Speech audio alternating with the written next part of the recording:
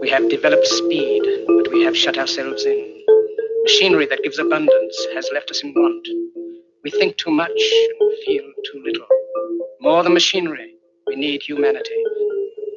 We know the air is unfit to breathe and our food is unfit to eat, as if that's the way it's supposed to be. We know things are bad, worse than bad.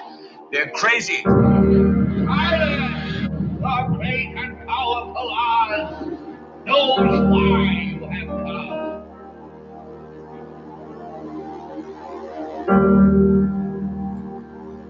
You've got to say, I'm a human being. God damn it. My life has value. You have meddled with the primal forces of nature.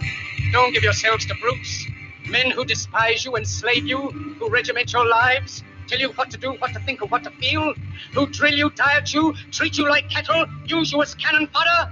Don't give yourselves to these unnatural men with machine minds and machine hearts.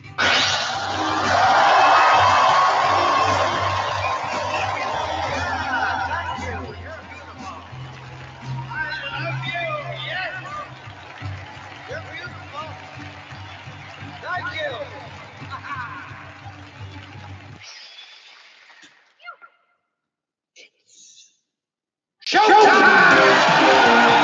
now, Reality Hits with Jason Vermis. And who loves you? And who do you love? Good morning. Very interesting conversation. Good 30 minutes ago. morning. Sorry, we just had a little audio issue with the one clip that I'm going to be playing, which is actually an interview at Davos World Economic Forum last 2 months ago with Alex Karp. And a lot of people are probably unaware of who Mr. Karp is, but I am not. We're going to do some of that. Sorry about that, guys.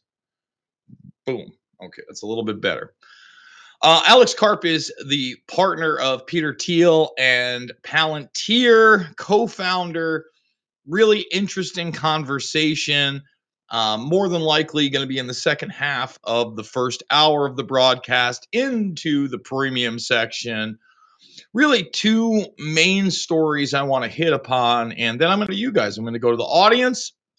So if you are in YouTube, get your questions and comments in the live stream. And I've been bleeding YouTube subscribers. Not like a ton, but I lost 40 or 50 over the weekend. And look, we haven't gained a significant amount of subscribers in 3+ years since the demonetization and the obvious shadow banning. And it might be time to sue these people. It really might be. You know, I'm not a big shot like Alex Berenson, but clearly they've used unfair business practices. They are 10 times worse than Twitter and always have been, and they have openly bragged about being an extension of globalism, taking authoritarian advice and dictates from the World Health Organization and the United Nations. Period. They're trash. You're trash, YouTube. You're 100% over the top trash. Still have to use you, still have to utilize you to get people to watch the program, to bring new people in. But I can't tell you how many times I've gotten email.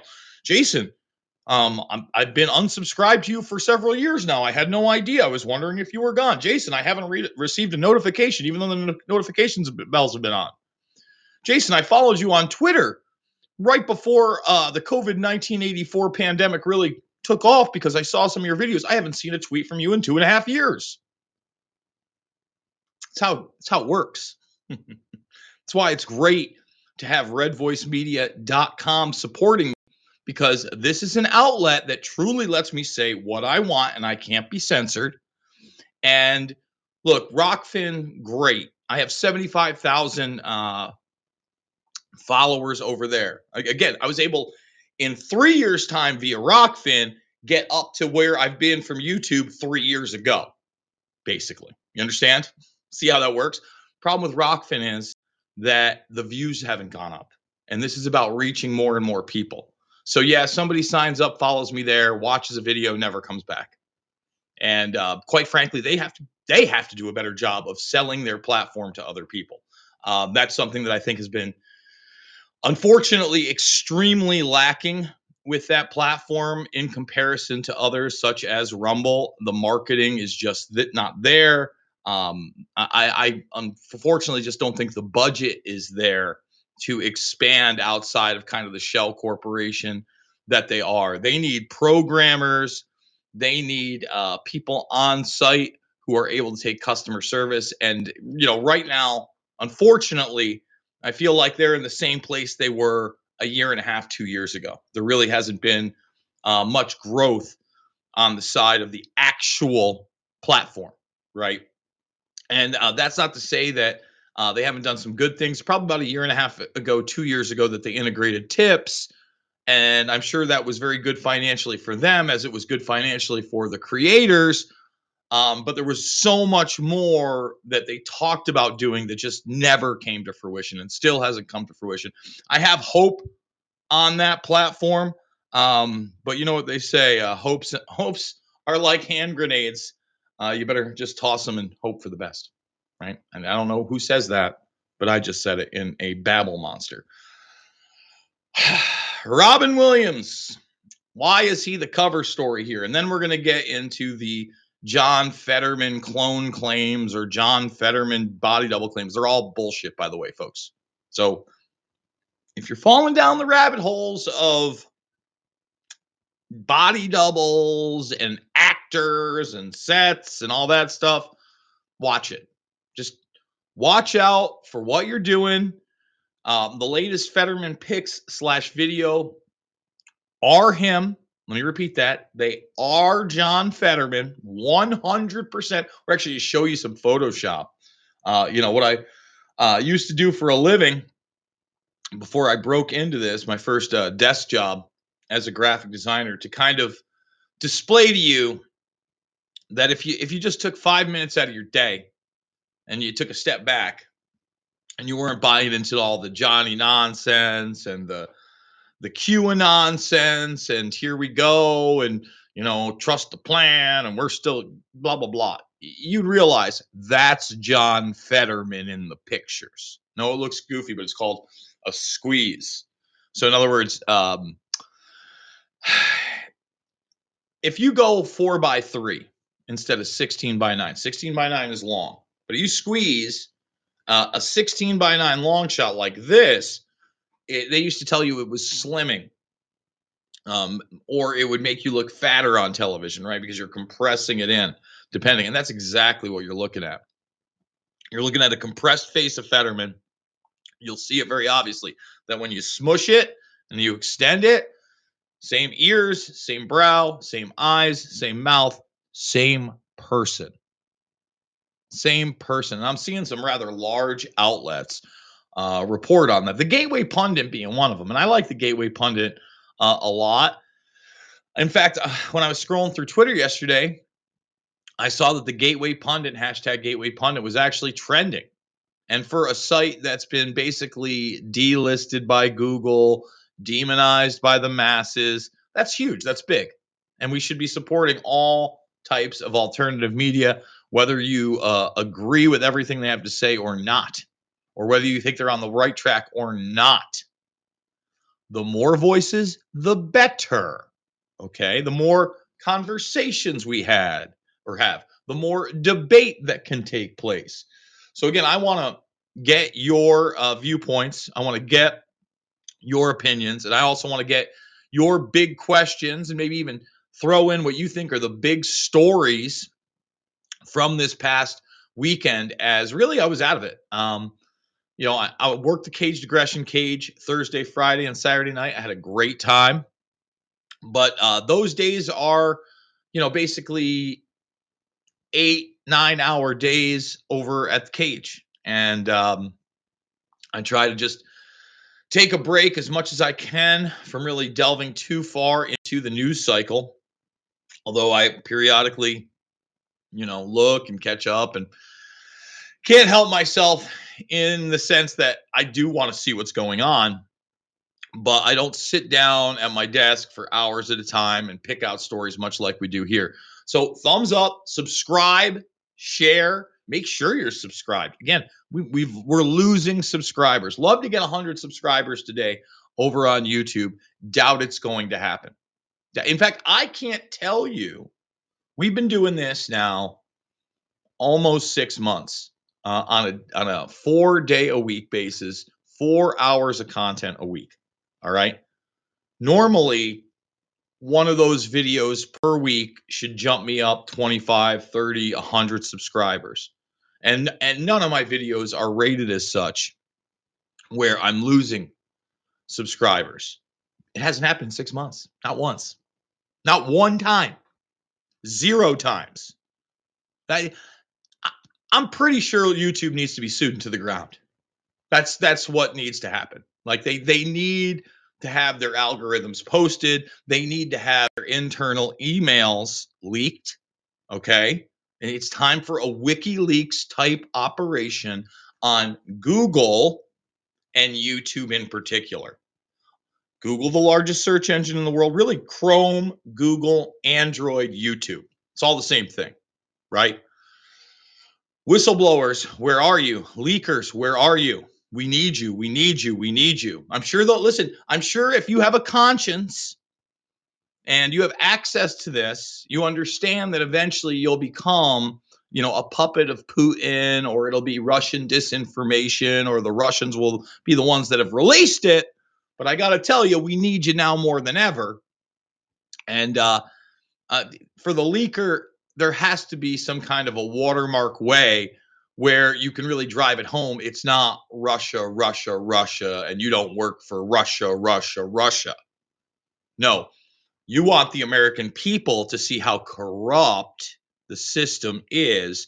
And it's so outwardly corrupt with Google that they've partnered with the National Security Agency, that they've partnered with NASA, that they have an open monopoly that nobody has challenged. Well, everybody's so worried about the TikTok. Ooh, it's TikTok. You don't even need TikTok on your phone. TikTok, China, TikTok. Now, I'm not promoting TikTok. I think it's overall 100% trash. Like, seriously, just unadulterated trash. Talking about unhappy attention seeking. And that'll segue when we get over to Robin Williams and that state of affair, but the need for the endorphin rush of social media acceptance, it's repulsive. It's repugnant. And it's funny, man. Like, I'm talking to one of my buddies, my good buddies here over in Iowa, and he happened to post a picture of his son and another child at the fights. Okay. Took his kids to the fights, took his kid's buddy to the fights. Great. Now, the kid that he was with apparently had beaten up another one of his son's friends. And because the mother of that kid saw the social media picture, he ended up in an hour-long conversation about why him and his son were still hanging out after he had assaulted and knocked out the other kid. Done something pretty unacceptable to the other kid. Now, I'm not defending one way or another, but I am showing you the social media dynamics of why you might want to think twice about posting your entire social life, family life in particular, on social media. It's not something I do often. You don't see a lot of pictures of me with my nieces or my girlfriend or any of that stuff. In fact, even over the weekend, while I was at Caged Aggression, I think I did one pic with Pat Miletich and put it up for night 2, not night 3.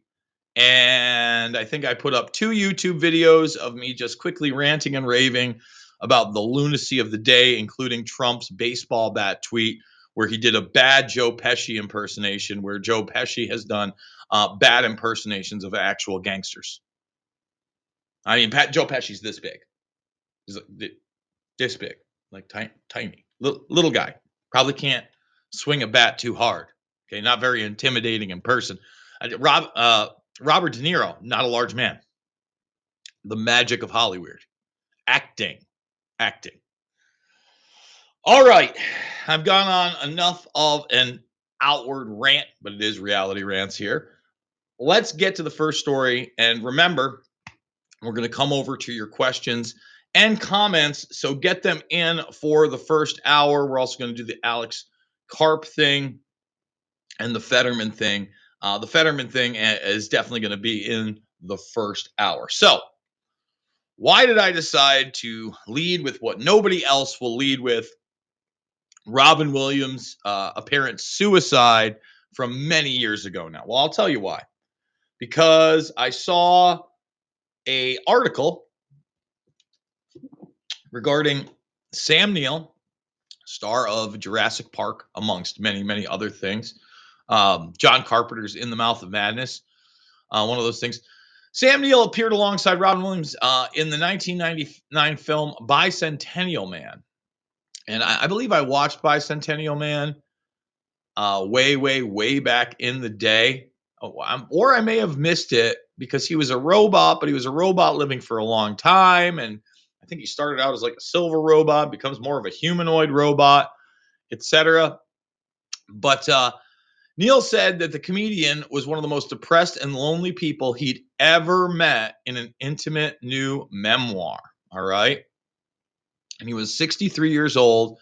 And look, the ongoing depression definitely helped lead to his death. Neil says that he could sense the dark space inside Williams, and the actor was the saddest person he had ever met.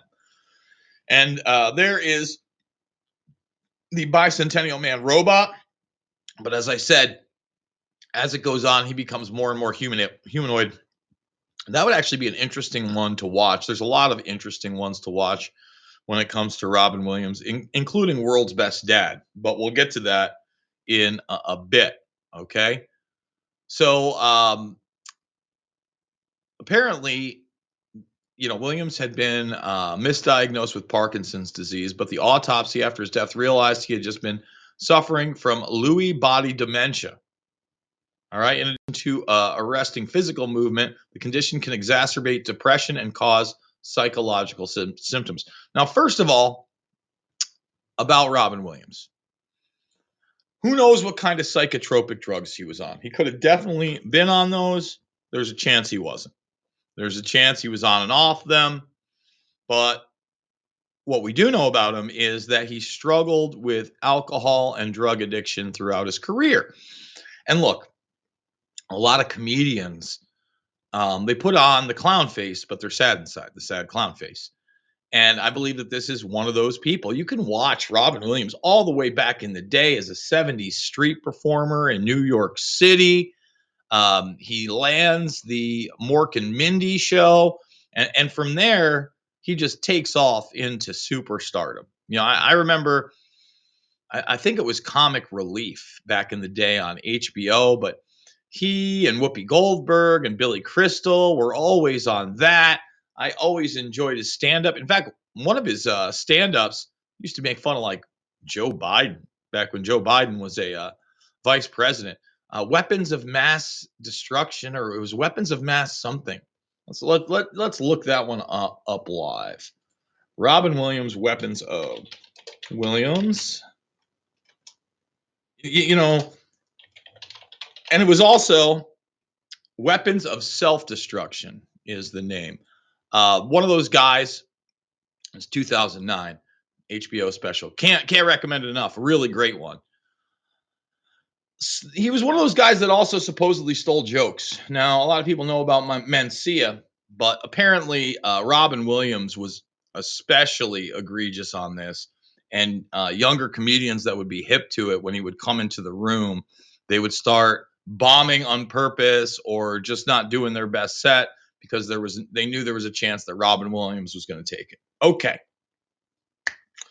So now let's get to the evidence that Robin Williams indeed did not kill himself, at least on purpose. I think he accidentally killed himself due to something that isn't talked about and something that our society looks down upon and wants to act like it doesn't exist. But in essence, it really is an extension of the addictive behavior that we talked about and the endorphin rushes.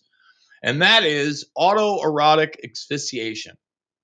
Okay. And for those that do not know what that is cutting off your air supply while self-pleasuring. Let's leave it at that. And there are numerous ways you can do this. You can do this with a bag over your head. You can do this with a belt around your neck or a rope.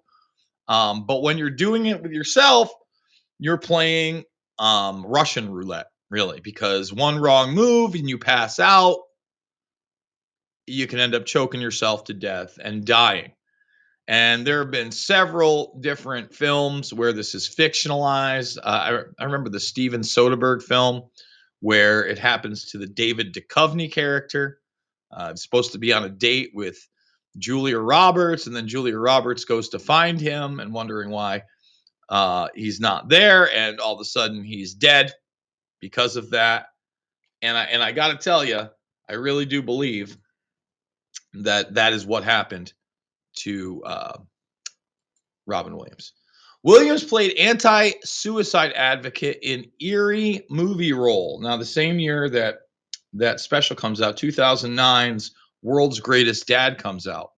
And a lot of the videos about this have been scrubbed. In fact, a lot of the stuff was hard to find on Google. I typed in autoerotic fan, and I'll show you why in a moment, but they postponed his autopsy report because the coroner was asking his family, his wife in particular, I believe, whether or not Robin Williams was an autoerotic fan. Now, those were not headlines, and they're hard to find. Now, for those that don't know about 2009's World's Greatest Dad, he's a professor. His son is not, they don't have a great relationship. He's kind of a jerk to his father. His father doesn't know what to do. And at first, he finds his son in an autoerotic asphyxiation position. And the son is alive, but scares the father and berates the father for walking in and all that other stuff. The next time it happens, he's dead. Okay. So Robin Williams, not knowing what to do and not wanting for the world to think that this is how his son died, instead would rather have him commit suicide, takes the body, posts it up in the closet, and writes a fake suicide note. The movie entails from there. It actually is kind of a tale of how the father gets the notoriety that he's always wanted through this dark moment with his son. It's a weird film, but why would you choose to do that film that has a very dark theme, especially in the beginning, and one to do with what? Autoerotic asphyxiation. Okay. So this headline: Robin Williams had no illegal drugs or alcohol in his system when he committed suicide, coroner's report reveals. All right. Now, it does say that he'd taken 2 antidepressants and 2 coffee compounds. Again, so the antidepressants are there. I guess that's not a question. And you know how I feel about those. All right. But the headline used to be very, very different. Okay. So let's just hit Control F and boom. Very difficult and emotional. Robin Williams found, this is filming The World's Greatest Dad. This is where he finds his son accidentally through autoerotica. That's the first time that comes up. She was also asked by authorities if her husband was interested in autoerotica, which she said he was not. So why would they postpone this? Okay. They said he had 4 drugs in his system at the time of his death. Okay. Why would they postpone it? Ask about autoerotica if that wasn't in the mix. Robin Williams found in bedroom with a belt secured around his neck, coroner says. Okay. So once again, what people need to understand and what's hidden is that he was in a seated position with rigor mortis. Okay, seated position. Now, the assistant who found him said he was fully clothed. And then they talked about a pocket knife, dried blood. I've always been extremely suspect of that. You see, first of all, if you were cutting your wrists, he could find something other than a pocket knife, and there would have been blood everywhere. Everywhere. All right. So there you see it in a seated position, unresponsive, with a belt secured around neck, with the other end of the belt wedged between a closed door and a door frame, his right shoulder area touching the door with his body. He was perpendicular to the door and slightly suspended. Okay. Mr. Williams was cool to the touch with rigor mortis. All right. And by the way, that's what was said by the sheriff's department. So now people need to realize that he didn't hang himself. Okay? Here it is right here. He did not hang himself. There it is. Rigor mortis had already said it.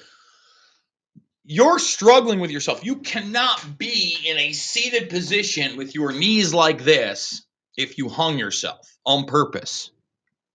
So once again, the evidence is that this was a guy who was an adrenaline junkie. This is a guy that suffered depression throughout his lifetime. This is a guy who was a drug addict. And this was a guy that behind all the laughter had plenty of tears. Okay?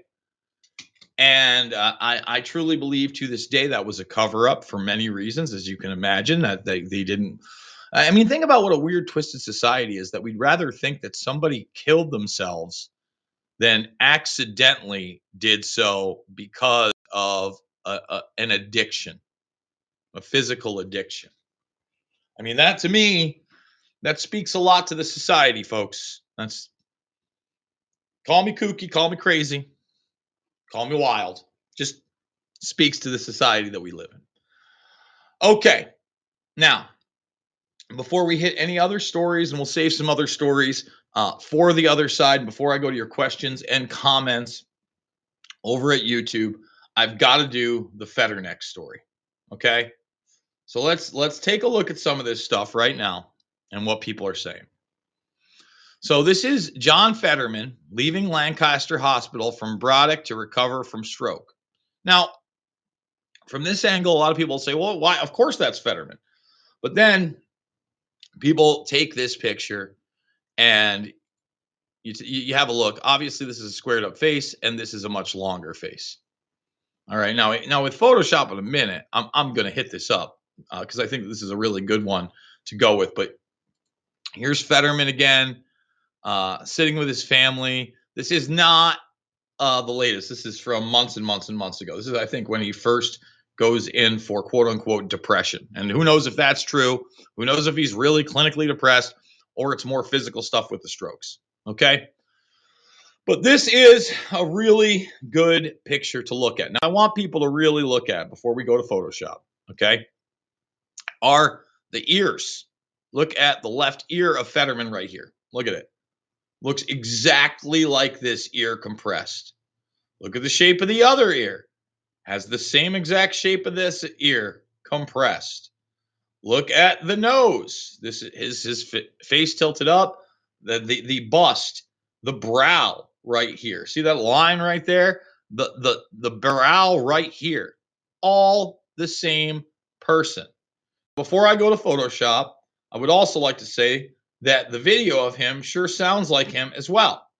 So listen to this yourself, and you hear John Fetterman talk, and this is where they got the pictures from.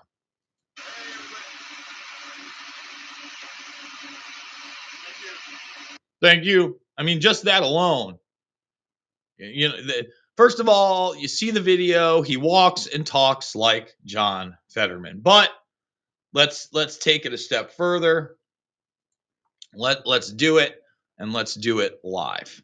Okay, so let's take his face. Let's do some dicka doing with the Photoshop here, and show people my Photoshop skills. So we're gonna do this as clean as possible. I'm gonna take my pen tool, not even just a regular selection tool, and I'm going to go around this big old noggin of his. Look at that, folks. Look what you can learn in school, even being a beauty school dropout. Just pay attention to the classes for the career that you're going to want to do. And you too can have, actually, we don't need to do that. We just need the face. The skill set of Jason Burns, excuse me. Not hard. Just like H.G. Wells said, if you gave me a day and you were paying attention, I could definitely teach you the basics. So we're going to make that into a selection. Hit OK. Let's just hit edit, copy. Oh, we're not on the right one. I guess we're not, but we will be now. Edit, copy, edit, paste. All right. Now here's where the magic's going to happen, folks. So let's take old Fetterman right here, grab it and put it over here. We're going to bring it to the front. Okay. So now let's do about a half opacity. So we're going to be able to see through John Fetterman's face and the Fetterman. All right. Now we're going to do it. We're going to go edit, free transform. And this is where you're going to see that the sizes and whatnot. First of all, let's widen them out. Let's get it so it's just about there. And then we're going to hit shift so we can actually stretch them out. All right. Now we're going to curve it. So we're almost in the same exact spot. You see how this is working now, guys? You see how close we are at this point? So boom. Okay. So now don't get me wrong. There's a little, again, he's got his smile on right where the mouth is, but you line up the eyes and the nose, and they're pretty damn similar. Let's fade it in. Let's fade it in with the with a full thing. Look at that. Is that close enough now? Look. You know, again, there's a little bit different of an angle, but if you also look at Fetterman's teeth, ears, eyes, brow, noggin, that's John Fetterman. John Fetterman is completely incompetent and has absolutely no place in office. All right? At all. Not even a little. I mean, John Fetterman's gone through some looks too, by the way. That's just from 6 years ago. That's Fetterman in 2017, everybody. Okay? So, again, you're not doing yourself any favors. In fact, you're doing yourself a disservice when you jump on bandwagons and you jump on those kind of trains that have no basis in reality. So, you know, think about it. Anybody could have just done what I did, right? And here's a bunch of Fetterman stuff right here because I was looking for all those Fetterman shots. And look, he's getting older, but the many faces of John Fetterman. I do not believe there's a John Fetterman double out there, everybody. Okay, there's no deep fakes. There are no doubles. It's John Fetterman. They basically have a brain-damaged puppet in there. That's what's going down. That's what's going down in Chinatown. I wish it wasn't, but that's the reality, folks. Period. That's the reality. All right. With that being said, we are now going to go to your questions and comments over here on the YouTube. Let's see what everybody has to say. Oh man, JB, this one is going to be tough. I thought so. Yeah. We had 12 people watching at the outset in our 70,000+. Again, thumbs it up, subscribe, and share. Let's get 100 new subscribers today. Let's see if a call to action actually works. Yes, I want you on Rumble. Yes, I want you following on Rockfin. But this is the largest platform in the world. The world. And we're just getting devastated constantly over there. What time after time after time after time. Devastation. Can't grow. Certainly can't earn any money.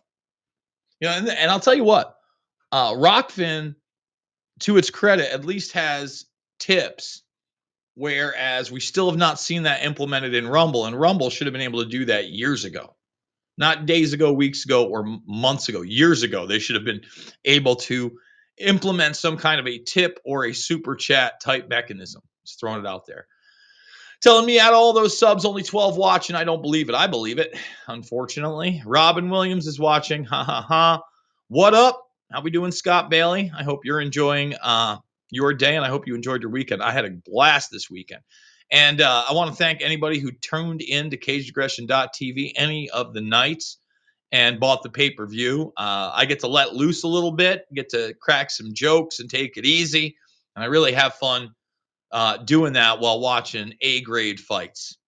Good morning, Burmis Brigade. Yes, it is Mork Nanu to you too. Cosmo's got the clown. Mork from Orc, correct? Morning, new sub to Red Voice. Love your content, Jason, fellow New Yorker from your neck of the woods. Thank you, Sunshine Girl. We do appreciate it. Upstate New Yorker there. Sub in redvoicemedia.com/Jason, redvoicemedia.com/uncensored to support the broadcast. Only $1 for the first week and $10 a month, or lock it in for the year for 100 Beanarooskies. And you get myself, you get Ray Dietrich, the founder, you get Drew Berquist, you get Chad Canton, and yes, you even get Matt Couch, brand new to the game, Alicia Powell with some powerful reports as well. RedVoiceMedia.com, just growing. Good morning, folks from FEMA Region 4, Old Hickory, Tennessee. Good morning, Terry. How we doing? We got the Nano Mork machine, the eggs and the rabbits. That's right. For those that don't know, I believe Mork was fully formed in an egg while he was born. Shazbot! Really bringing out the Mork. Really bringing it out. Good morning from Nova Scotia. YouTube has been weirder for the last few days. Anyone else notice? Your subscriber base was blowing up before the Shano ban. It just suddenly stopped. I remember that. Oh, yeah, no, we were doing great. Well, you know, there's some week we were getting 1,000 to 5,000 subscribers at times. I mean, we were trucking along. John Westerland, they unsubscribed me. Yeah, they just unsubscribe people. And they do it. Let's take away 5 or 10 a day. Yeah, they haven't watched a video in 2 weeks because we haven't sent them a notification. Bye. Always assumed Robin Williams was just another victim of the beast. I'm so sick of watching them kill off anyone with a little bit of decency with absolutely no LE agency batting an eye. See, that was the thing. There was a lot, just like with every celebrity death, when his death came in, there were people out there trying to say, Illuminati murder. The Illuminati got him. And same thing with Paul Walker. I remember that was around the time. And at the time, there were actually a lot of quote unquote real fake news sites that were just making shit up, that didn't have real sources, that were not portraying themselves as satire. And those stories would go viral, whether perpetuated by disinformation agents on purpose or perpetuated by those that wanted to turn a profit with Google ads, etc. I'm not going to say because I don't know for sure, but I can tell you right now, it was all bullshiz. It was all Johnny nonsense. YouTube must have dropped them. It's happened to me before. I had to go back and subscribe. Could be fake accounts who were monitoring. So again, there's Johnny Mnemonic, one of the most active people right there with the Burmis Brigade, and he's telling you that he's been unsubscribed many a time. Shocker. Let's see what we got here. You should sue. I agree. Demonetized the Lotus Eaters. Yeah, YouTube's demonetizing all sorts. Yeah, you know, they went after Gary Franchi and Next News Network. And, you know, I like Franchi. I don't always agree with what they put out there, right? But there's a guy I've known for, God, almost 2 decades, well over 15 years now, started with the Lone Lantern Society. And he was always trying to get me into a multi-channel network, right? And I had actually spoken to a couple of these multi-channel networks. You sign away your life. And every time I talk to them, they looked at my page because they just see that, wow, they go through metrics and they go, wow, this guy right here, if you look at my metrics, they're unheard of. Unheard of. Let's just go to a couple of them. Hold on, we're going to get rid of that and pop over here just to show everybody the metrics that I have over on YouTube. They're unheard of. Okay? I mean, if it were fair, I would be in the top tiers of YouTube. Because if you go too much, see this minus 55 subscribers. Yeah, about 185. Because we grind and we try to get like 200 new ones a month. But for some reason, we're dumping subs. Dumping subs. When you go to my audience, okay? Take a look around. Incredible metrics right here, guys. That's what it is. From returning to unique viewers, right? The content itself, 18 plus minute watch time. Now, granted, my videos are about an hour now. That means that people watch about a third of the show. Between a third and a fourth, unheard of metrics. Unheard of. I have a 5+% click-through rate. They tell you if you can get to like 4 to 5.5, that's mega. I have a 5% click-through rate. It's a huge one. All right. And I have a 98+% approval rating, thumbs up compared to thumbs down on the videos.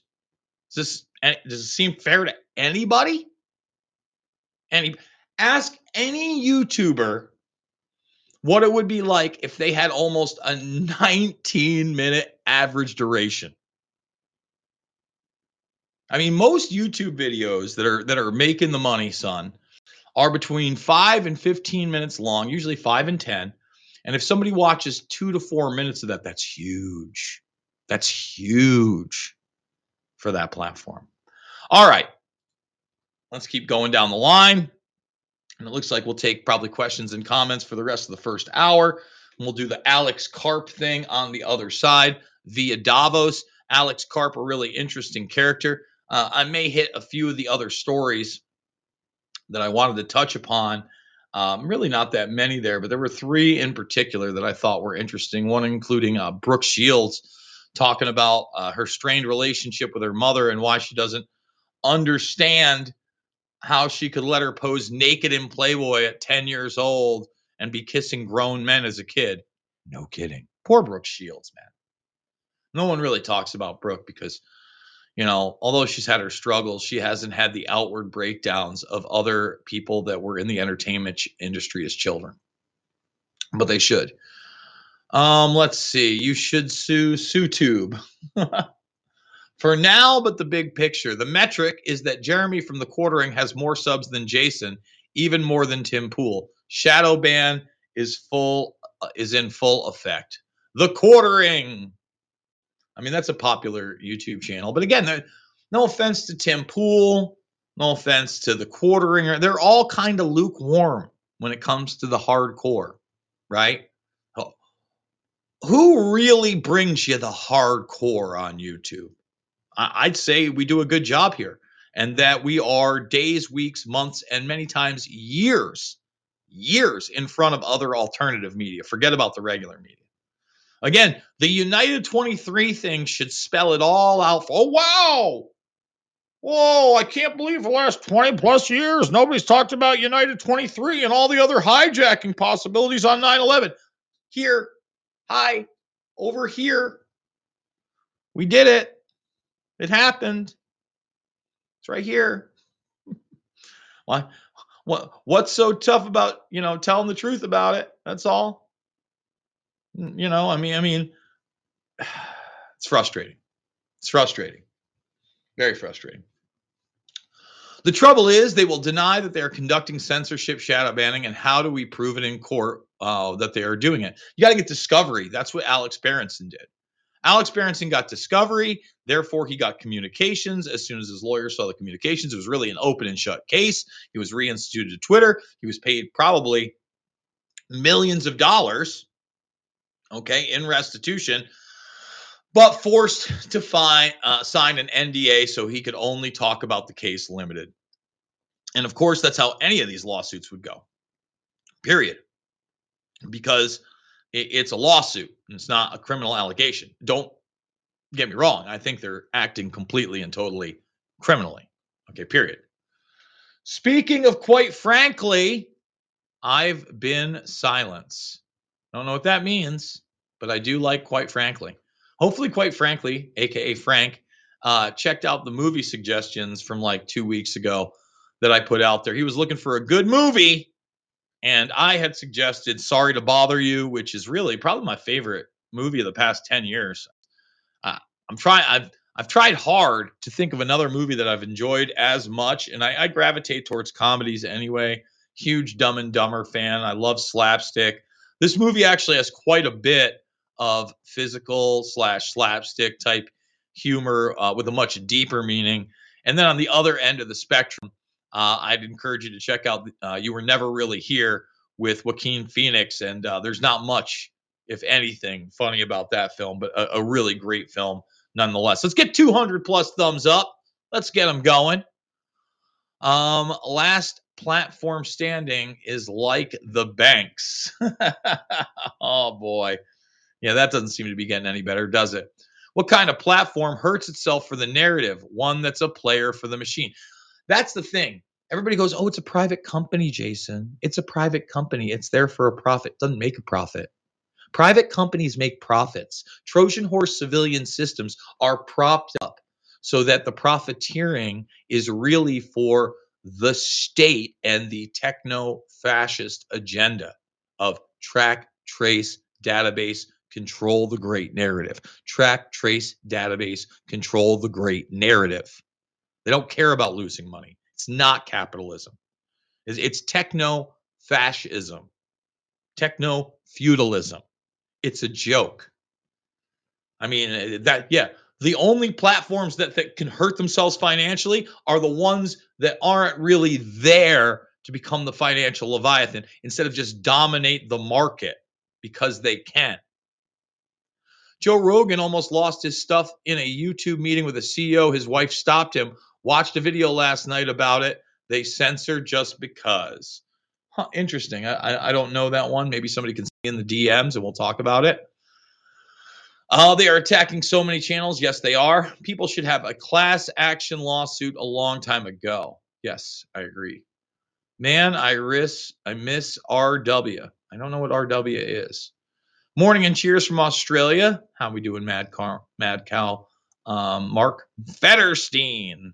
Federstein. Yes, he does look a lot like the Frankenstein monster.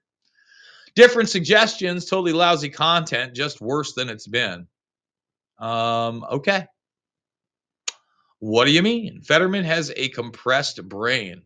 Setup changed, harder to find history and related content. Yes, if you're talking about the interface on YouTube, I think that's part of it. So just so everybody knows what they did, and I've had people mention this. Hey, Jason, why aren't you putting out as many videos?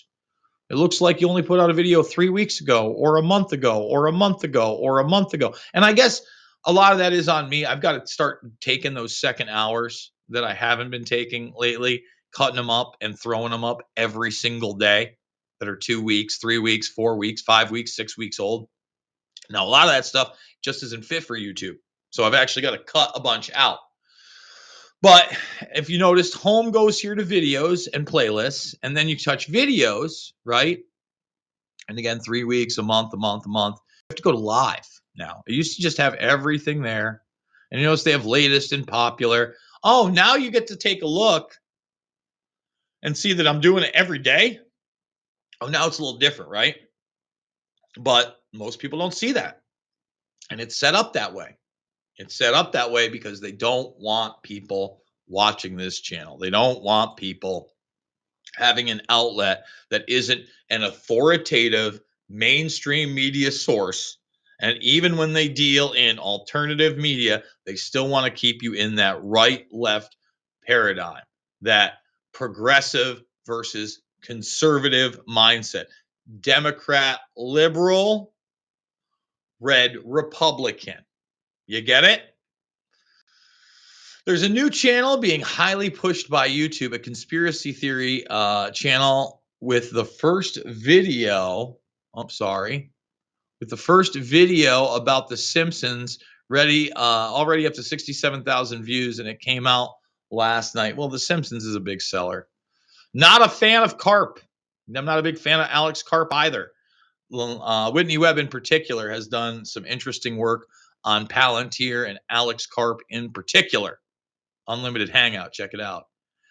Me droogies. What's it called? Sons of Perdition? Are we talking about the Tom Hanks movie, Road to Perdition? Katie Kane? Good, really good, in my opinion. Mob movie, by the way.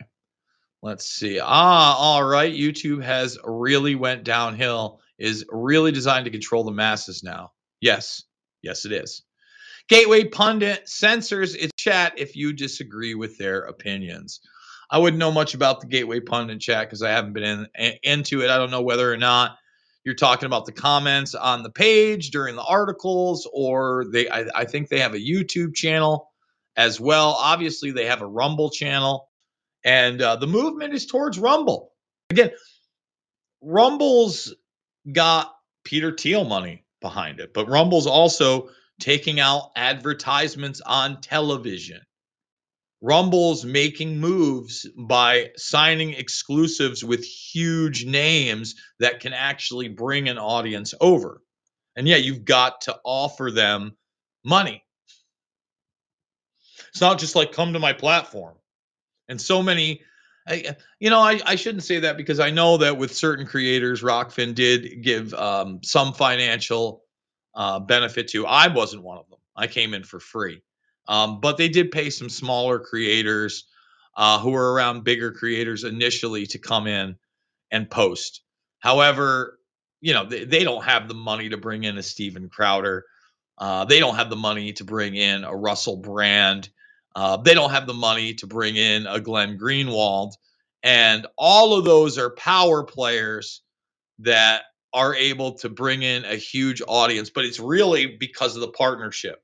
Because not only the power players talking about it, but Rumble's putting money into it as well. Michael Tracy came over to Rockfin for about a month. I haven't seen him post since. And, Tracy doesn't have the name of the other three, but he has a decent social media presence. I thought that he was doing some interesting work, but again, there was a lack of a base audience for him to interact with, and I think that made him shy away from the platform. Just my opinion. I don't know for sure. Let's see. It's the military-industrial complex making a budget and plan for a war with China and Russia all weekend. I've also seen vets saying the VA is pulling benefits. I don't know anything about VA getting their benefits pulled, but I know that the VA in particular has had its issues, for quite some time. Yeah, Mr. Perdition. What's the name of the channel? I don't know. Got unsubbed from Redacted a few days ago. Most people that are awake to a lot of truth, 18 hours a day, 7 days a week for 7 years, no vacation, pro bono. I mean, who's doing that? Who's working for 7 years, 18 hours a day, 7 days a week for free? That's a lot. Sounds like gulag prison style. And by the way, guys, I can't recommend, and I'm not saying it's 100% historically accurate. I'd be remiss to act like I knew if it was. But, and I talk about it a lot here, that back in the day, I used to watch the History Channel quite a bit because, it was about history. It was about World War I, World War II. Used to call it the Hitler Channel because there was so much Nazi stuff, and in particular Hitler, but that's faded away. And now you turn on that network, has nothing to do with real history. Instead, it's ancient aliens constantly. It's the unexplained. And I don't mind the unexplained with William Shatner. That's fun. They even have like a show where they go through video posts and say whether it's fake or not. That's okay. I want history. And the Apocalypse Stalin series. I got home Saturday night. I went to my American Heroes channel and I'm watching. I was just mesmerized. First of all, there's a ton of stuff that I didn't know regarding the roots of World War II and Nazi surrenders with Russia, where the Nazis had invaded into Russia, how far they had gone, meetings with Winston Churchill via Stalin, and guess who? Averell Harriman. Oh, like when I saw Averell Harriman accompanying Winston Churchill, who is aggrandized and glorified to this day, and they make comparisons to people like Zelensky, etc. And then I saw him getting off the plane with Averell Harriman, arms dealer, banker. I was like, oh no, oh no, yeah, because Averell Harriman Brothers Banking, and Prescott Bush, grandpappy to George W., pappy to George H.W., was working with the Nazis too, playing both sides of the fence, making that money, son. That's how it works. Robin Williams had a neurodegenerative condition. As part of treatment, he was given dopamine agonist drugs. Increase in dopamine can increase risky behavior. Well, like you said, he was clearly on at least two antidepressants, according to the mainstream articles. They are fake sub numbers on YouTube, my opinion. I don't know about that. In NS this week is the final report from the 23 people murdered in 2020, my family included. What's NS? It's a massive cover-up by the RCMP and our government, and only one guy is covering the truth. I don't know what NS is, and I don't know what you're talking about. You got to be clear. That's not clear at all. Thumbs up. Hi, Andrew. No TLAV content this weekend either. I'm always worried they'll finally slap the pirate streams. 100 JB, YouTube doesn't want because of the people, and they don't respect that. Let's see. Talking about YouTube. I believe the subscriber numbers are deflated along with the likes and the views. B. Chickadee Chinese chickens. What, we got a little bare naked ladies in there? Visit from DFAX incoming. What digital blackface? The hell are you talking about? Digital black. I've heard people now. There's this article out there that if you use a GIF in a text thread, you could be guilty of digital blackface. Huh? Get out of here with that Johnny nonsense. Get at it. So I use a "What You Talking About, Willis" meme from, a little GIF from Different Strokes, and I'm a bigot. When somebody just said something and I want to go, "What you talking about?" No. I watched Orwell, The Family, guy Star Trek type show. This episode was on Society Built on likes and dislikes. And if you get 10 million unlikes, they reprogram your brain into a vegetable. Great. What you talk? Hey, I didn't even see that. Look at that. There's some synchron. What you talking about, Willis? Exactly. I thought the same exact thing. Maybe the deep state is afraid the Chinese could sneak in unapproved malinformation, inconvenient truths. Yes. Pesky Pesci. Cosmo laughs about the digital blackface, so hopefully he was just joking. R.I.P. Robin Williams. Loved Robins. Hacker steal info from New Zealand and Aussieland. I don't know anything about that story. Williams knew a lot about the demons of Hollyweird. It was very sad. Grew up loving his comedy in the 70s. Hare Krishna. Yes, he used to do the Hare Krishna bit quite a bit. The mainstream meds likely made it worse. Psilocybin might have helped. He was probably depressed. He was in the devil's den of Hollywood. Mass distraction. It wasn't mass distraction. It was, what was it? Self-destruction? Weapons of self-destruction? Yes, well, weapons of self-destruction. All right, we're about 1 minute away. I want to get everybody over to the premium portion of the broadcast where we're going to do this Alex Karp World Economic Forum watch along so people can learn about the track trace database software of Palantir, the national security state, and other big tech companies getting in there. Karp says some really interesting things. Even about his family coming from Bavaria like 1,000 years ago, etc. A lot of stuff like that. So, World's Greatest Dad, directed by Bobcat Goldthwait, starring Robin, is a masterpiece, not a comedy, but an important film. No, it's a very dark film. I didn't realize that Bobcat Goldthwait had directed that film. That's interesting to me. Very, very much. Very, very interesting to me. Okay. I'm going to give the cue to my producer as soon as they're ready to go. I've got it now programmed that I should be able to leave all of these on one button, a one button press, and I could say goodbye to all platforms. I had that going before, but unfortunately, it wasn't working, and it was messing stuff up, and that's no bueno. But we got the new setup, we got the new computer, we got the new office, so we should be gearing up, ready to go. Easy to hit the page down, easy to knock everything off at the same time. And like I said, I just wait for that text from the producer and we'll cut it off to the premium version.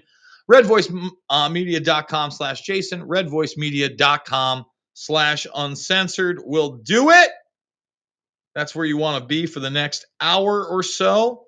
And we are good to go. So we are going to say goodbye to Rumble, Rockfin, Twitter, and YouTube. Love you guys. And I will see you hopefully on the paid flip side. Remember, you can listen for free right now over at the InfoWarrior Podbean. Okay. And it looks like it didn't work. God damn it, man. And it does look like it jammed everything up too. Well, if we are broadcasting still on everything else, I guess that we're just going to have to do that. Unfortunately, that stinks. Maybe I can.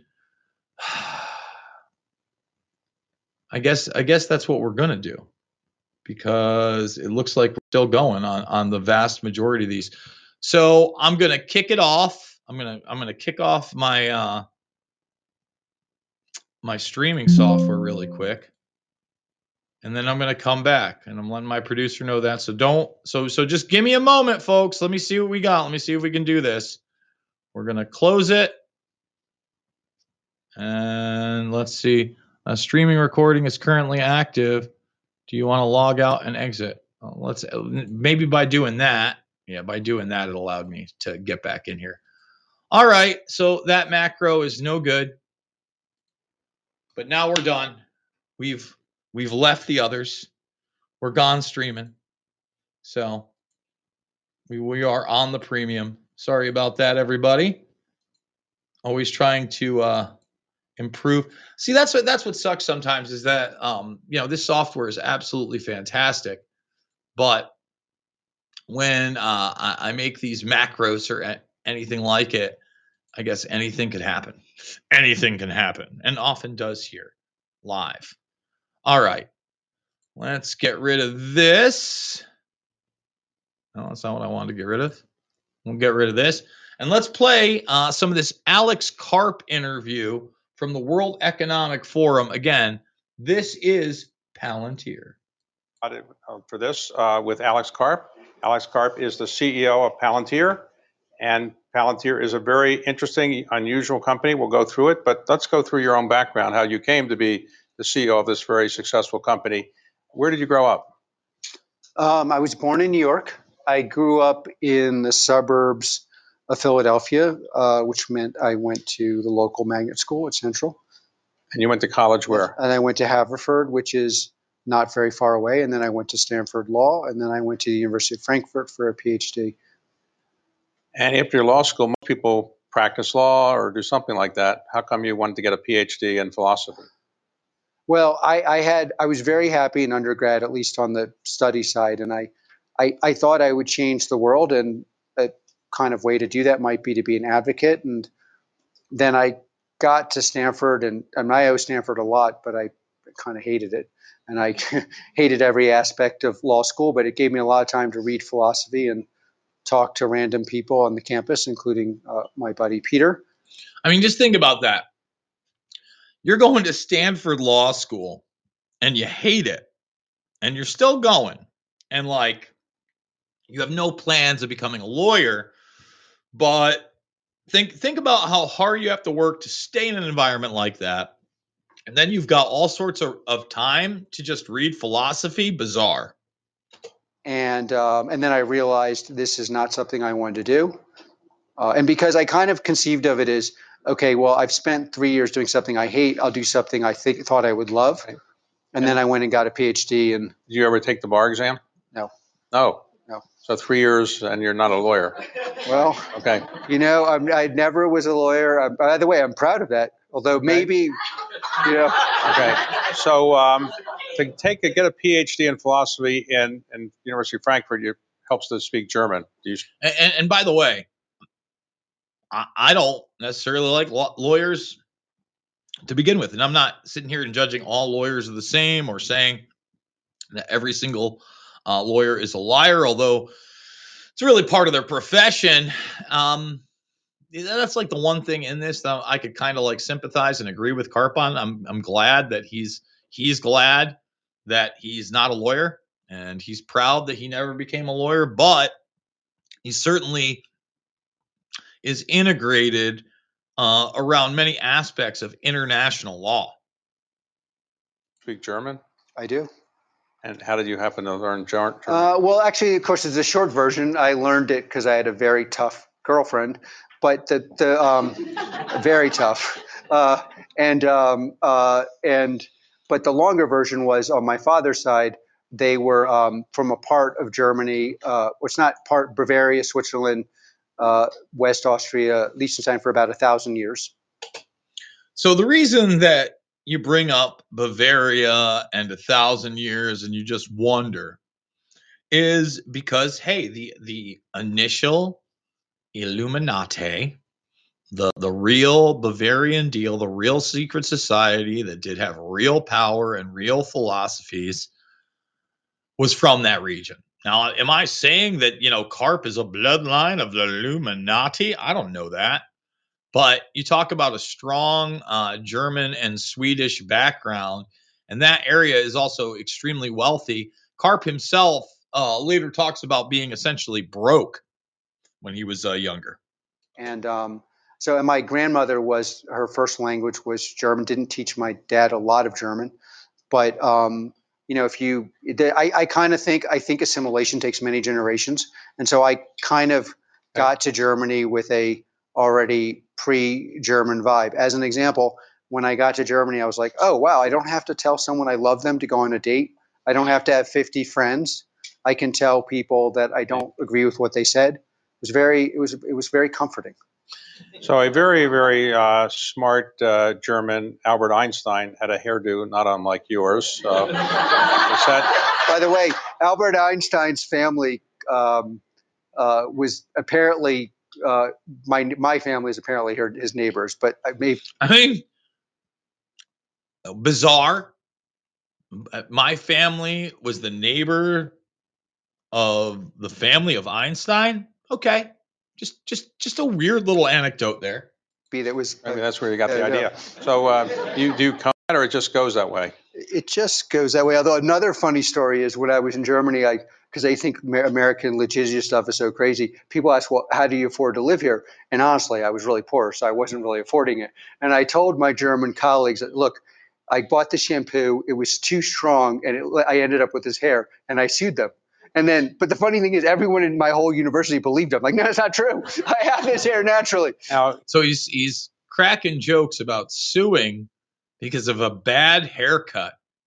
I mean, what is it with, famous people in science or venture capitalists or other types of billionaires that just want to be cartoon silly? That's a cartoon silly haircut. I mean, I'll admit it. I didn't comb my hair today. I know I'm looking a little rough. I'm a little tired after the weekend, even though I got a decent amount of sleep last night. This is about as wacky a hairstyle as you're going to get from Jason Burmis. In fact, it should have been cut, but Wednesday, when I went down to get a haircut because I was calling the fights on Thursday and I was doing the weigh-ins and I was doing some of the interviews. First of all, I go to barbershops. I don't go to hairstylists. You absolutely 100% need a barbershop pole outside to even get me interested in coming in. Number two, I don't want a shampoo. I don't want a hot towel. I don't want any of that crap. My hair is short. I don't need a towel on my neck. I take a shower every day, sometimes two, depending on the situation, and I use shampoo. My hair is doing fine. Don't need another one. Okay? I go to get my hair cut.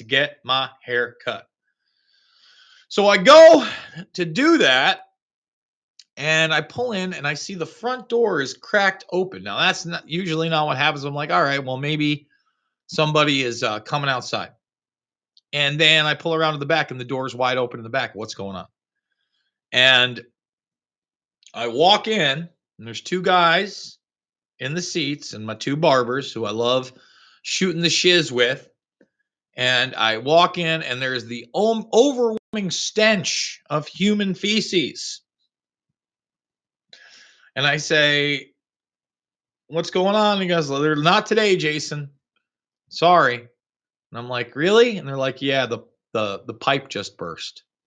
You know, we're finishing these guys up, and hopefully we're going to get somebody in here to clean it up. I'm like, oh my goodness. Well, that makes sense. And since that, we've just been rocking the grays,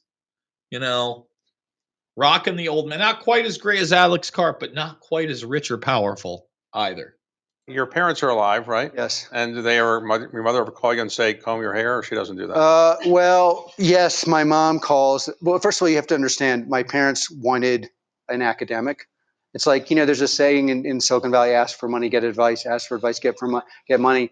And I think my parents were like, ask for a cultured journalist or an academic, get a business person. So they're already unhappy. So they say that, but a lot of what you're doing is politically motivated, period.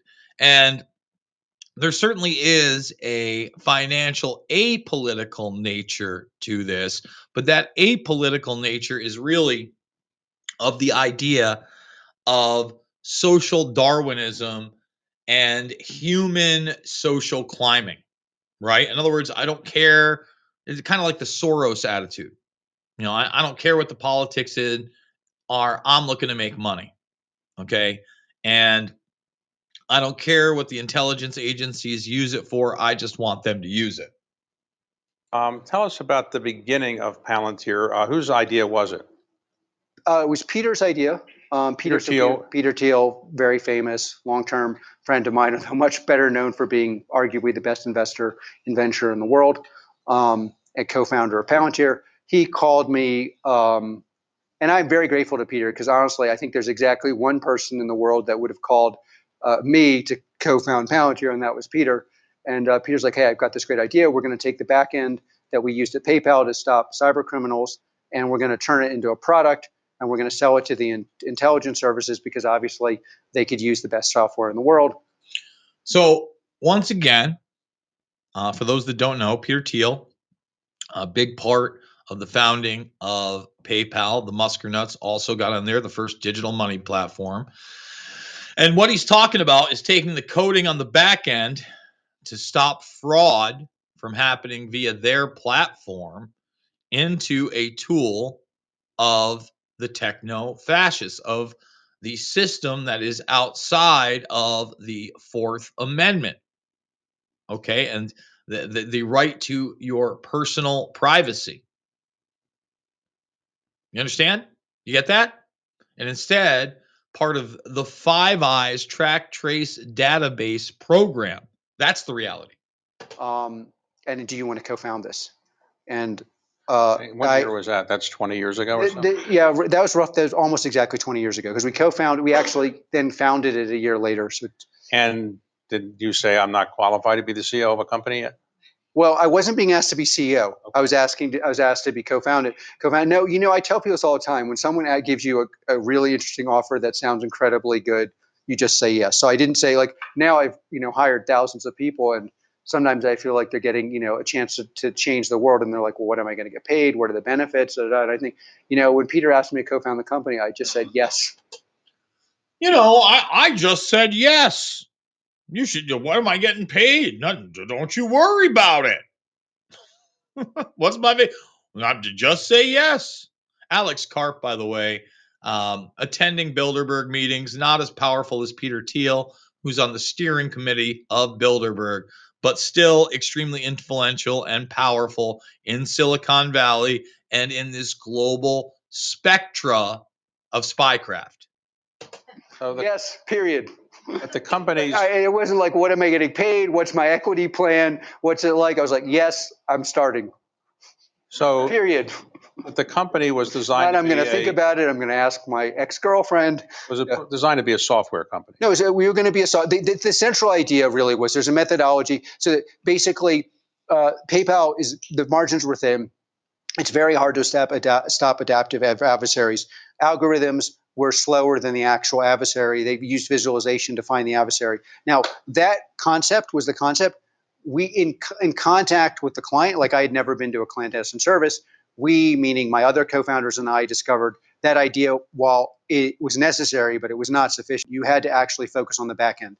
And the back end was integrating data. And then my idea, in all modesty, was to integrate the data with data protection norms. And that became the engine that powers a lot of the countries in this room. So on the anti-terrorism side. And Silicon. And by the way, the anti-terrorism side. And it's always terror, terror, terror, terror, terror. They love terrorism. Can't talk about crime. Can't talk about international affairs. Terrorism, terrorism, terrorism. And later on, Karp is going to brag and what I think make up in a place called Imagination Land that they've stopped domestic terror attacks in the United States because of being able to find improvised explosive device, IEDs. Folks, look into it post 9/11, even pre 9/11. How many of these terror plots are directed by the FBI, period? He's also going to talk about his relationship to the central intelligence agencies and then these sub-organizations, these subdivisions and agencies, aka what we know as signature reduction. America's secret military that is basically never discussed. Never discussed. Valley, it's often the case that people who run these technology companies have a technology background or an engineering background. You don't have either. This is true. However, this is true. I'm not really qualified in that regards, but I'm completely and totally ruthless and subservient to Thiel's ideology and that of the globalists. So they love me. For reasons I could try to explain, but I've never been able to understand myself. I've been very, very reliable in picking out the best technical talent in the world. Okay. And in fact, one of the ways that, of course, in the Valley, no one believed me in the beginning. They would send in random engineers and I was, then they would occasionally send in the village idiot. I'm like, you send in the village idiot. And they're like, well, how do you know? And but the simplest explanation is technical philosophy involves irrelevant, but it's distinctions that are very important to you emotionally. Coding involves very small but important distinctions that are important to the world. And if you have a emotional proclivity for managing one, you can manage the other. And then as a second addendum, most, this on the side, of course, all your investments are successful, but most investments fail. And one of the big reasons. All your investments are successful, but most investments fail. Huh. Weird. How's that work? Reasons things fail in enterprises, the products are not societally relevant.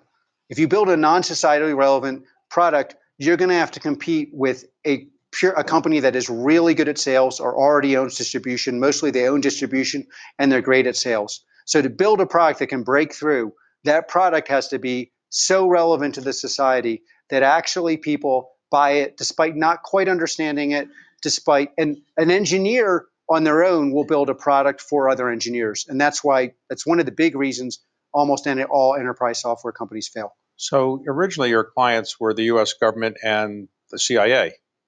Oh, and that just blew right up. So originally, the U.S. government and the CIA, he likes to call it the agency, by the way. Karp loves using the term the agency. Our first clients, so we got this investment from In-Q-Tel, which has always been controversial. It's really small investment. In-Q-Tel, the CIA came in, and In-Q-Tel no longer exists. We talk about In-Q-Tel here because guess what? They were also seed funders in Google. In Google. All right. So we have to understand that the Central Intelligence Agency is also taking place in venture capitalism. Just a little small seed fund, just a little itty bitty bit for Alex Karp and Peter Thiel. Now they're no longer at the DPO. They exited, but it's always been very, if you Google Palantir, you'll see. And if it's a left-wing newspaper, by the way, I'm progressive, and I think the left is wrong to hate on us sometimes because without Palantir, the far right would be in a position of dominance because Palantir single-handedly, with the police forces, stopped major terror attacks. But any case, all right, let's unpack that because when I heard that the first time, I couldn't believe he said it because it makes no sense other than I'm a big fat liar, and you're a liar, Alex Karp. I want to make that very clear. What he's really telling you is Palantir's software has been utilized to censor alternative voices. That's the guide of Republicans, conservatives, etc. So our software has now been able to successfully suppress information, okay, and project the left's agenda. So how dare people on the left ever criticize me for being part of the military-industrial complex? Then he takes it a step further and says that they've stopped domestic terror attacks with zero evidence whatsoever. I've seen zero evidence Palantir has done any of that.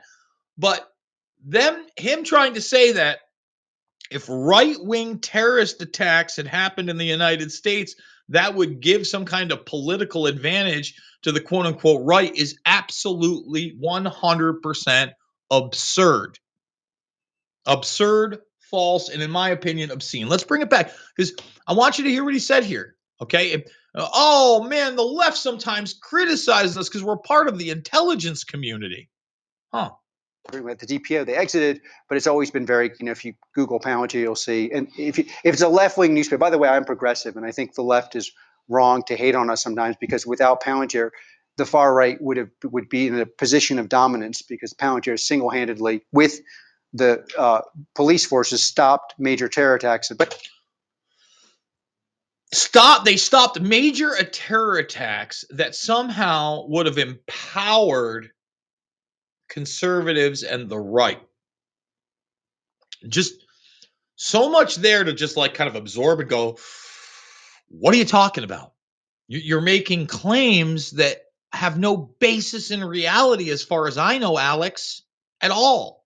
But you're doing it at the World Economic Forum and Davos in front of your crowd of people that are making investments that never fail and love total information awareness. Love the Central Intelligence Agency. Love the techno-fascist globalist society that is being created before our eyes that is rooted in one thing: collectivism based in authoritarianism.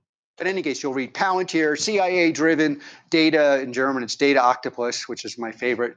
It's like as if we're hovering, and none of which is true. But where did the name Palantir come from? In the Lord of the Rings. We're just like you. I love hobbits. I'm a Tolkien fan. Hobbits. Of the Rings, there's a globe which allows the forces of good to see what's going on and organize, and that's a Palantir. And the Palantir, plural is Palantiri. Hey, so when you started the company, you got some software that was sold to the Pentagon and or CIA. It was sold, yeah. The In-Q-Tel gave us 3 pilots.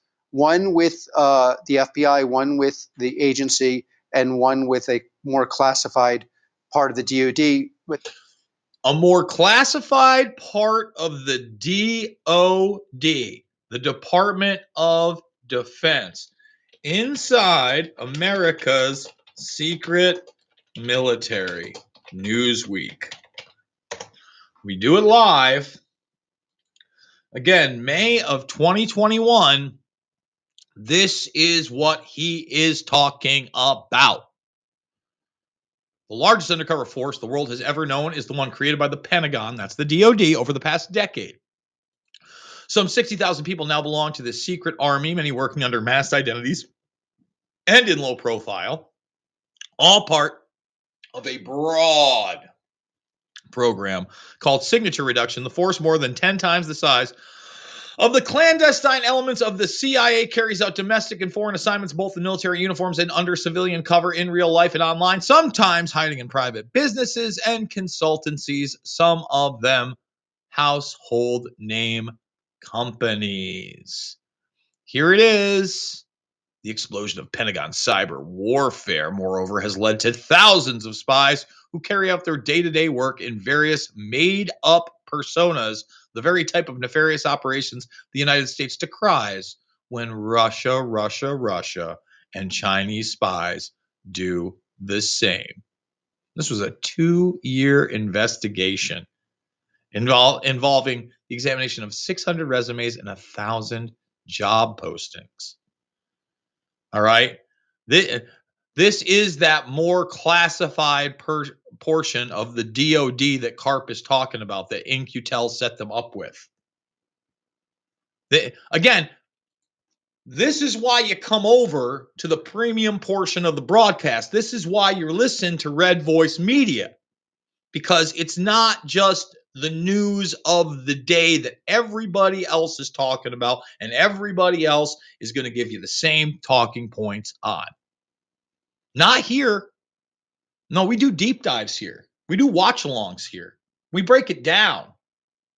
interestingly, it was that part of the DoD that really got us off the ground, because they were struggling with finding out where terrorists were putting improvised explosives, and we figured that out in our product. The employees who work at companies like Google or Facebook tend to be more left of center than right of center, I think it's fair to say. So, and sometimes, like Google, they say, we don't want to work for the Pentagon. So how do you get employees, and how many you have, 3,300 now or something? 4,000 if you include the people, All right, 4,000. How do you get employees who say, I want to work for the CIA, I want to do software for the Pentagon? Is that hard to do? Now, again, one of the things that's not discussed are all the Google workers that walked out. Okay, why'd they walk out? Oh, because they don't want to build drone software that kills people. That kills people. And you notice, look at this. See this?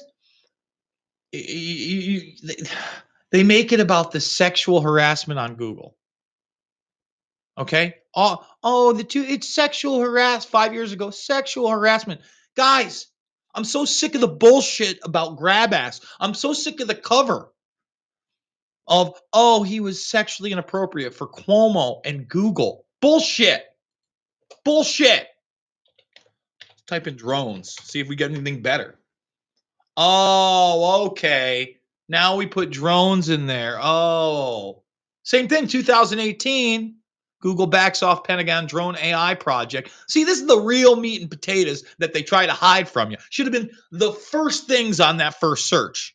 The things that mattered. You know, the death from above machines. The bomb shower machines. I mean, that's... Google employees resign in protest against the Pentagon. Google employees quit to protest company's deal with the Pentagon. Project Maven. All right? Google to scrub U.S. military deal protested by employees. They say that if you think that they didn't continue, you are being extremely naive. They did it under a different department, under a different name, and with different employees that didn't know what they were doing. It's called compartmentalization, and the model was used via the Manhattan Project, World War II style, and expanded. So let's hear what Karp has to say about how obviously the employees love working for Google and love working for Palantir and love working with the Defense Department. Obviously. By the way, and now it's not just American clandestine services. Probably the clandestine service almost every, if you're in a Western country, it's your country as well, whether they tell you that or not. Another huge part of this is, again, he's at Davos. He's in front of all these quote unquote world leaders and thought leaders of these nations. And he's telling you, if you're in a westernized nation, if you're working with us, Palantir's on top of it. We're in charge of your information network, the Total Information Awareness Network. That's what this is. And he goes, whether they tell you or not, because we're allowed to lie to you, we don't have to tell you shit. I mean, it's incredible the amount of admissions that this guy's made. We've only gone through not even 10 minutes of the interview, of a 30-minute interview. And think about what he's dropping on you. Very casually, by the way, with his goofy haircut. For very important technical reasons. No, look, the fundamental basis of Palantir, both for clients externally and people internally, is, and we're very open about this, is like, we are not everyone's cup of tea. We may not be your cup of tea. By the way, we don't like people who are like, coming in and saying we want to kill terrorists and, just without data protection.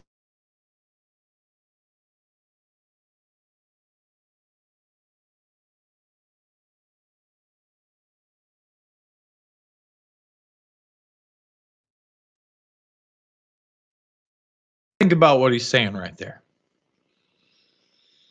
Again, terror, terror, terror, terror, terror, terror. Because when you relate somebody to being a terrorist, they have no rights.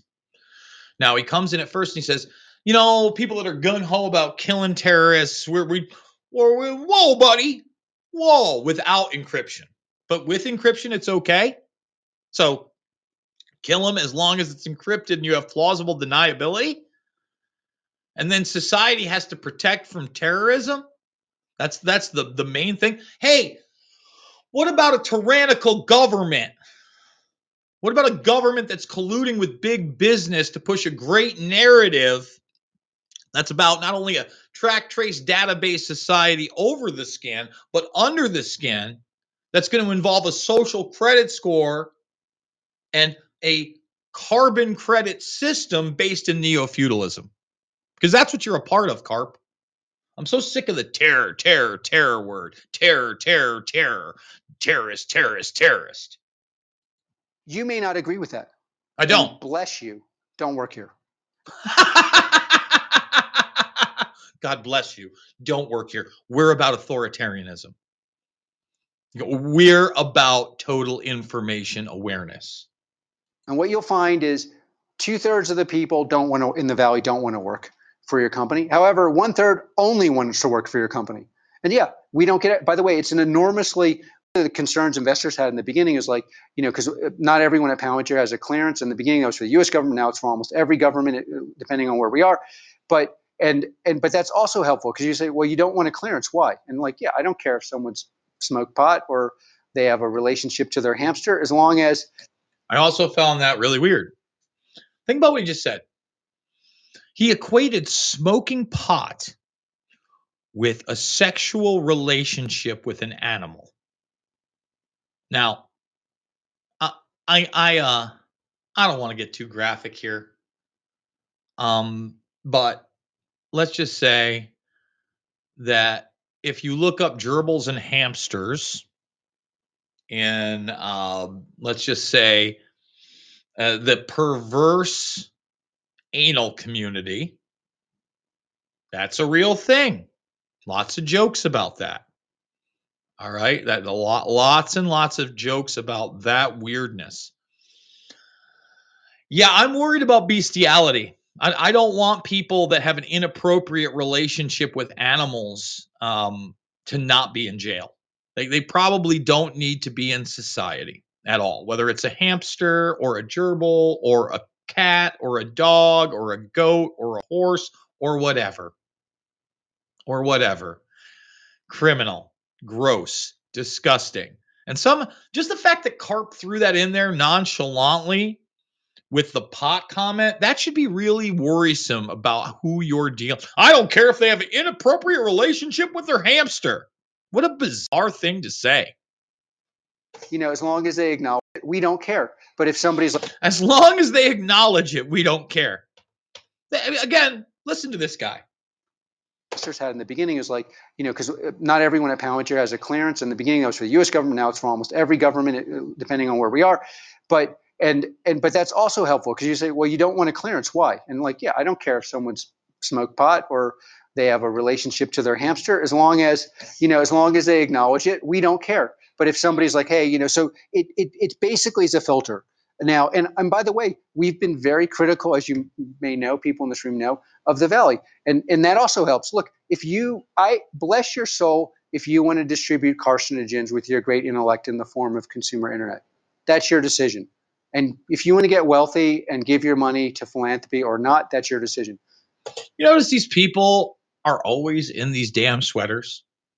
I'm in a pink or purple sweater. I'm non-threatening. I've got a goofy haircut. I'm non-threatening.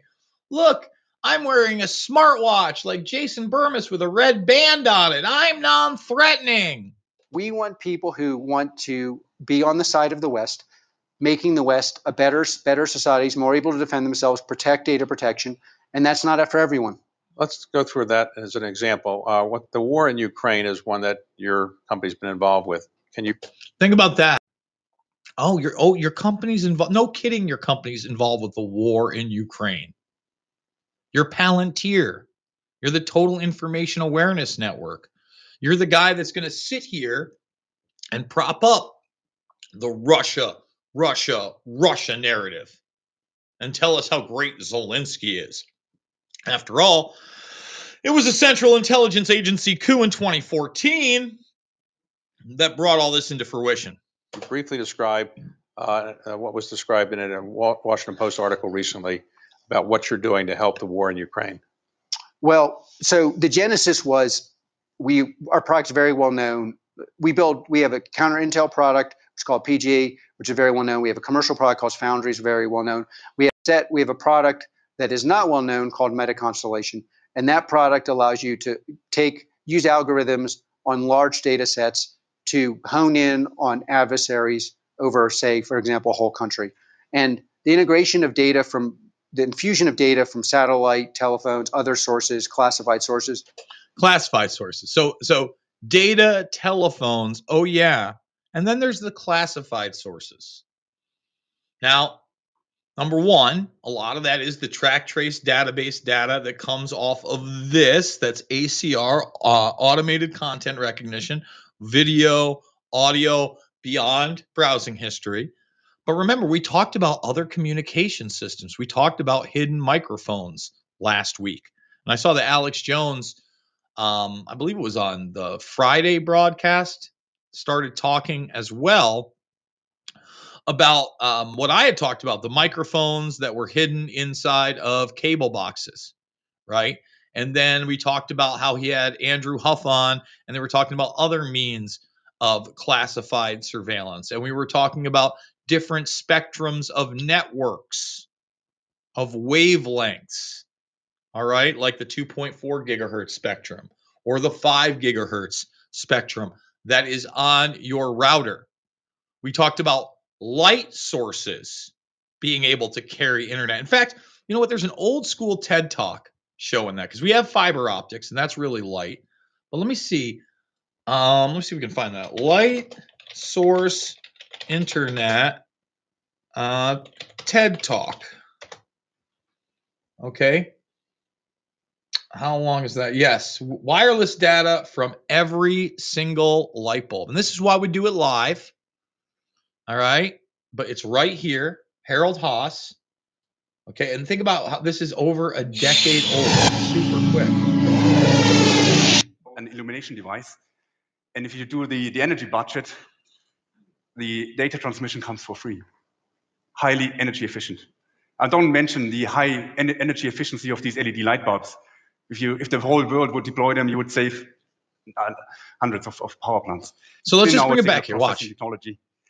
And then what we have here is a little hole, and the light goes through that hole. There's a receiver. The receiver will convert these little subtle changes in the amplitude that we create there into an electrical signal. And the signal is converted back to a high-speed data stream. In the future, we hope that we can integrate this little hole into these smartphones and not only integrate a photo detector here, but maybe use the camera inside. Now you got to ask yourself, what have they added to devices like that that are still classified? Okay. So what happens when I switch on that light? There you go. As you would expect, it's a light, a desk lamp. Could put your book beneath and could read. It's illuminating the space. But at the same time, you see this video coming up here. And this is a video, high definition video that is transmitted through that light beam. You're all critical. You say, ha ha ha, this is a smart academic doing a little bit of tricks here. But let me do this.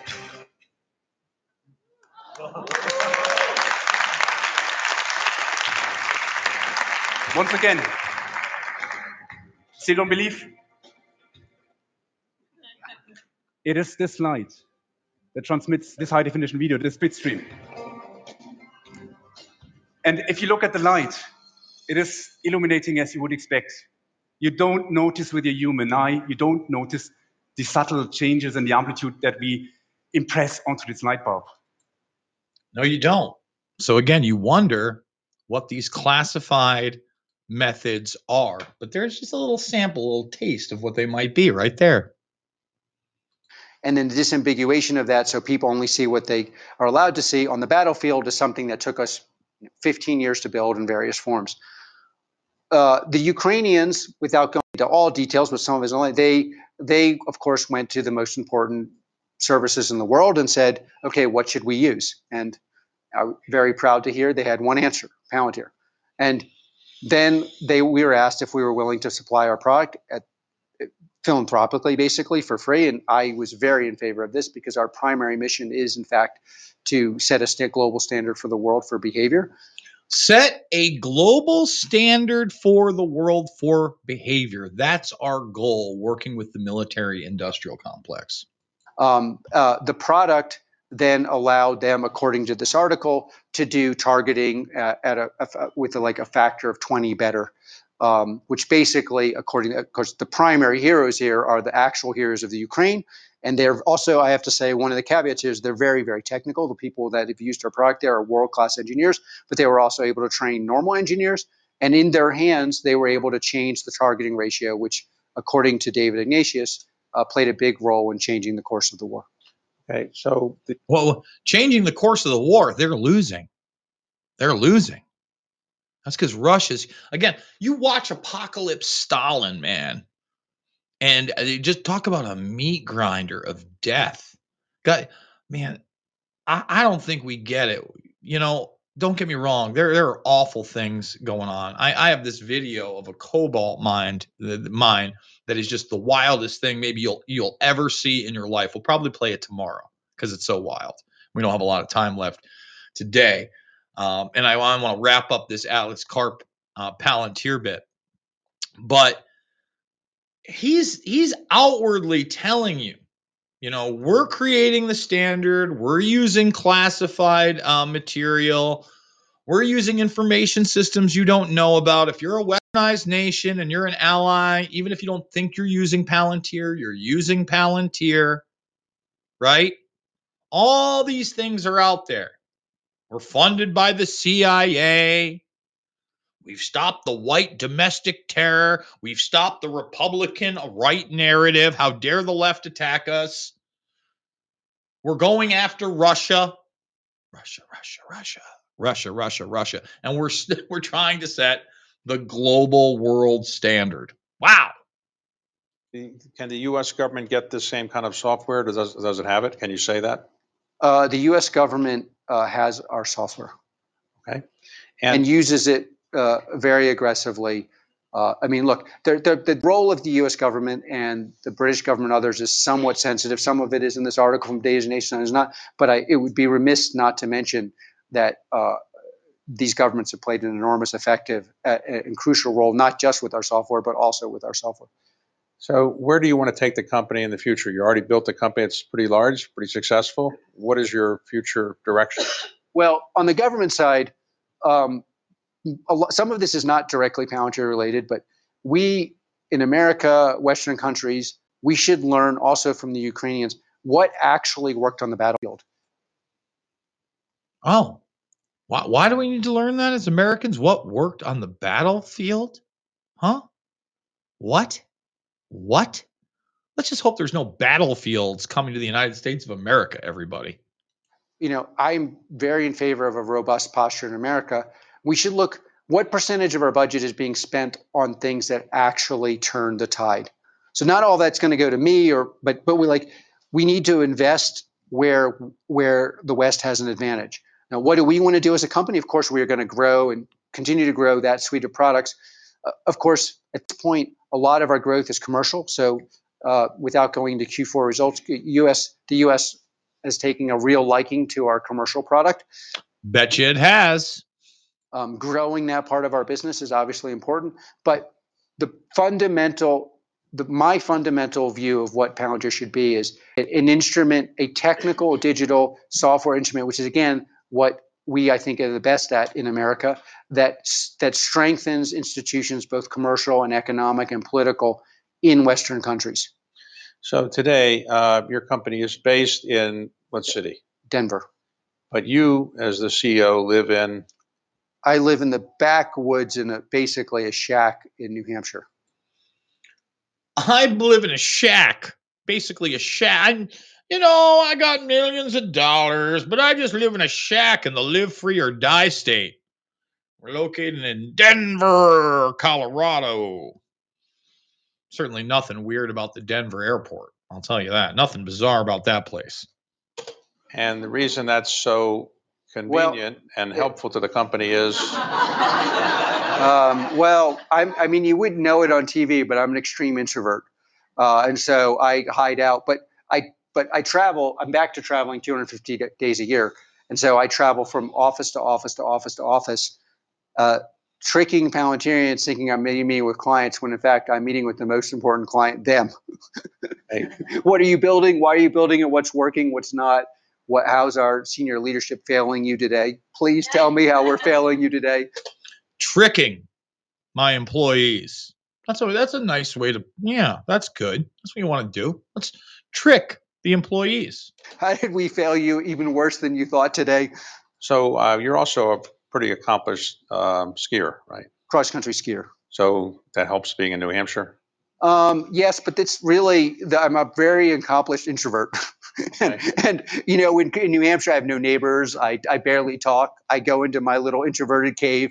I come up with lots of ideas. I mean, we say our clients know. Sometimes people don't believe us. We build these products 5 years before anyone believes they're real. A lot of the inspiration for building those products comes from when I'm cross-country skiing. I think I'm the most accomplished Tai Chi practitioner in the Western business world. I do that. The most accomplished Tai Chi practitioner in the business world, Alex Karp. He looks like he does a lot of Tai Chi. I walk around, I bounce my head into a log and think, oh, wow, we need a product that, you know, or so-and-so is really good. And then, you know, a lot of it's also like, you know, when you decide a product needs to be built or somebody like a Palantir or a Sham says, hey, this is a really interesting product idea. And it's like, then you have to decide, well, who's going to build it? Like this is a lot of the biggest decisions at Palantir come down to, you know, okay, for example, the Foundry product, which is, you know, I don't know, without going to Q4, it's been like growing like a weed in the West, commercial product. You know, I remember someone came to me with the basic architecture of it, and we took a person who was on our by far our biggest client. It was probably worth 30% of our revenue. Took off the most important engineer and put that engineer on this product that no one believed would work. And that's how we ended it. So like figuring out who does what under what conditions. And then there's a productization phase. So we often build a product, then it's beta, it's in the market, means we still have to hold it up. Then a whole different team has to get it into productization phase. And all those decisions have to be made on the ground, on the factory floor, basically. It's like cutting leather. But Except for the leather to do all resist. this, don't you need to have the ultimate security clearances? To work at Palantir? Well, for you personally, you have to review these. Actually, one of the best decisions I ever made was not getting a clearance. And I'll tell you, it's a really good decision because if I was cleared to know a lot of stuff I know, I couldn't sit on the stage. Yeah. No. Hey, listen, he's got to plead ignorance. He's comfortable with a certain level of lying, but there's a greater level of lying when you have a security clearance. Folks, that's just a little bit over halfway through that.